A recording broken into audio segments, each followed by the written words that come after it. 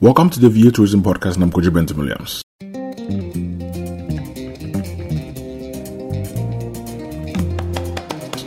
The VA Tourism Podcast is dedicated to Africa's travel and tourism industry, where leaders from the private and public sectors get to talk to us. You can subscribe to this podcast on Apple Podcasts, Spotify, TuneIn, Google Podcasts, and wherever you get your podcasts. My guest today is Margareth Gustavo, the Executive Director for Strategy and Branding at the Namibia Investment Promotion and Development Board. She delves into the key mandates of the board and what it means to them to host the 2024 edition of the Africa Hospitality Investment Forum. So welcome to the VA Tourism Podcast, and we are the African Hotel Investment Forum, where Namibia has just been announced as a new destination, the next destination for the 2024 edition.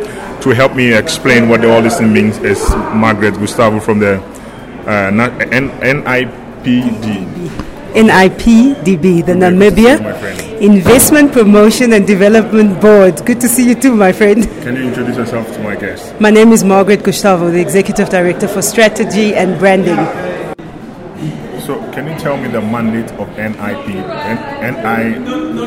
right? NIPDB. Okay. Namibia Investment Promotion and Development Board. Okay.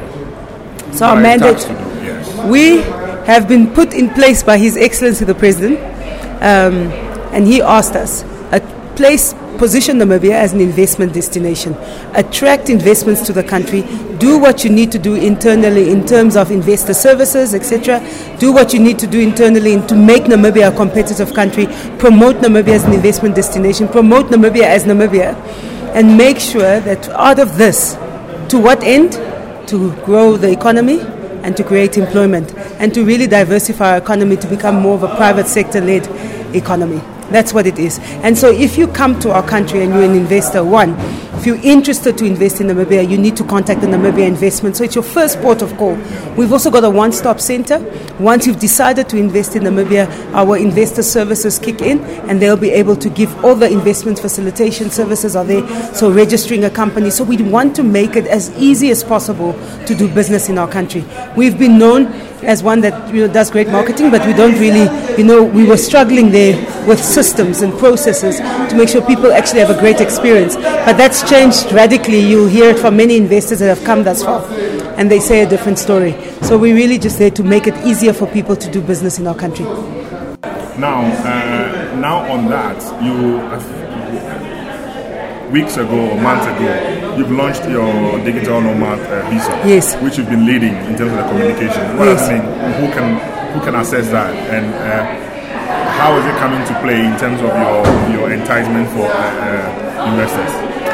The digital nomad was an opportunity for us to showcase Namibia One and to attract some of the skills that are coming with digital nomads, but really to promote our country. So we launched it last year, October.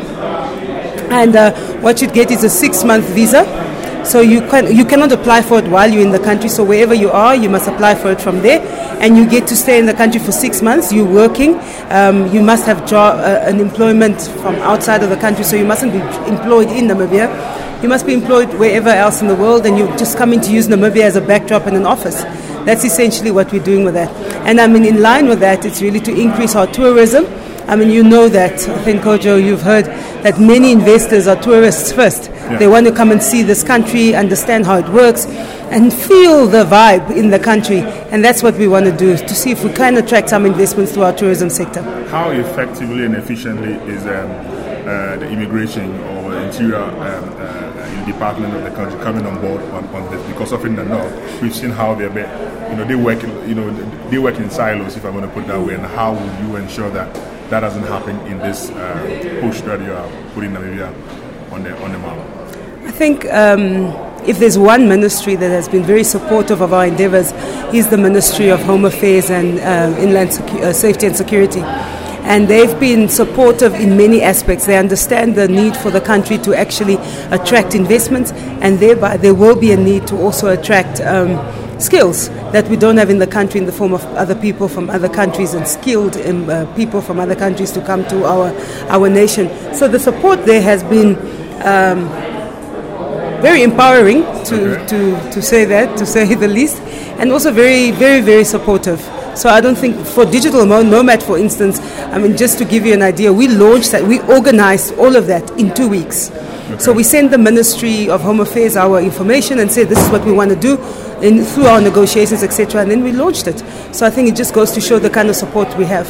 And what has been the feedback in terms of success rates, and what has been the application rate levels? And can you give us some numbers? We've had many inquiries, over 100 inquiries, but we're in between 30 and 40 applications, of which I think we've only issued 5. Only issued 5. Why? I think it's because many people, the questions that are asked and the information that needs to be supplied, people are just not giving the right information. Are they making it a bit more easy? I'm not saying that compromise on the security, but again, the fact that sometimes you ask that, you feel that, is it easy enough? No, it is easy enough. We believe it is easy enough. We've given everybody, and all the communication includes all the information, but yet we still get many people not giving the right info. But I mean, we've got an excellent investor services team who's always supportive to help. So what happens is you apply, we get the application, and before it gets to Home Affairs, we just check that all your information is ready. Otherwise, it will go to Home Affairs. Home Affairs will then come back to us and say, these guys are not ready.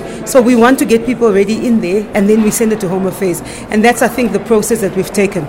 So it's not a matter of bureaucracy in this case. I think it's really, just not the right information, or people applying for the digital nomad visa while they're in the country. Not allowed.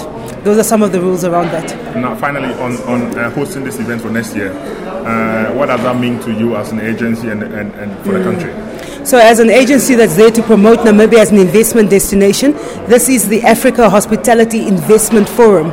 So a lot of hoteliers, a lot of hotels, lodges, resorts are attending such a forum, and those are investors into our tourism sector.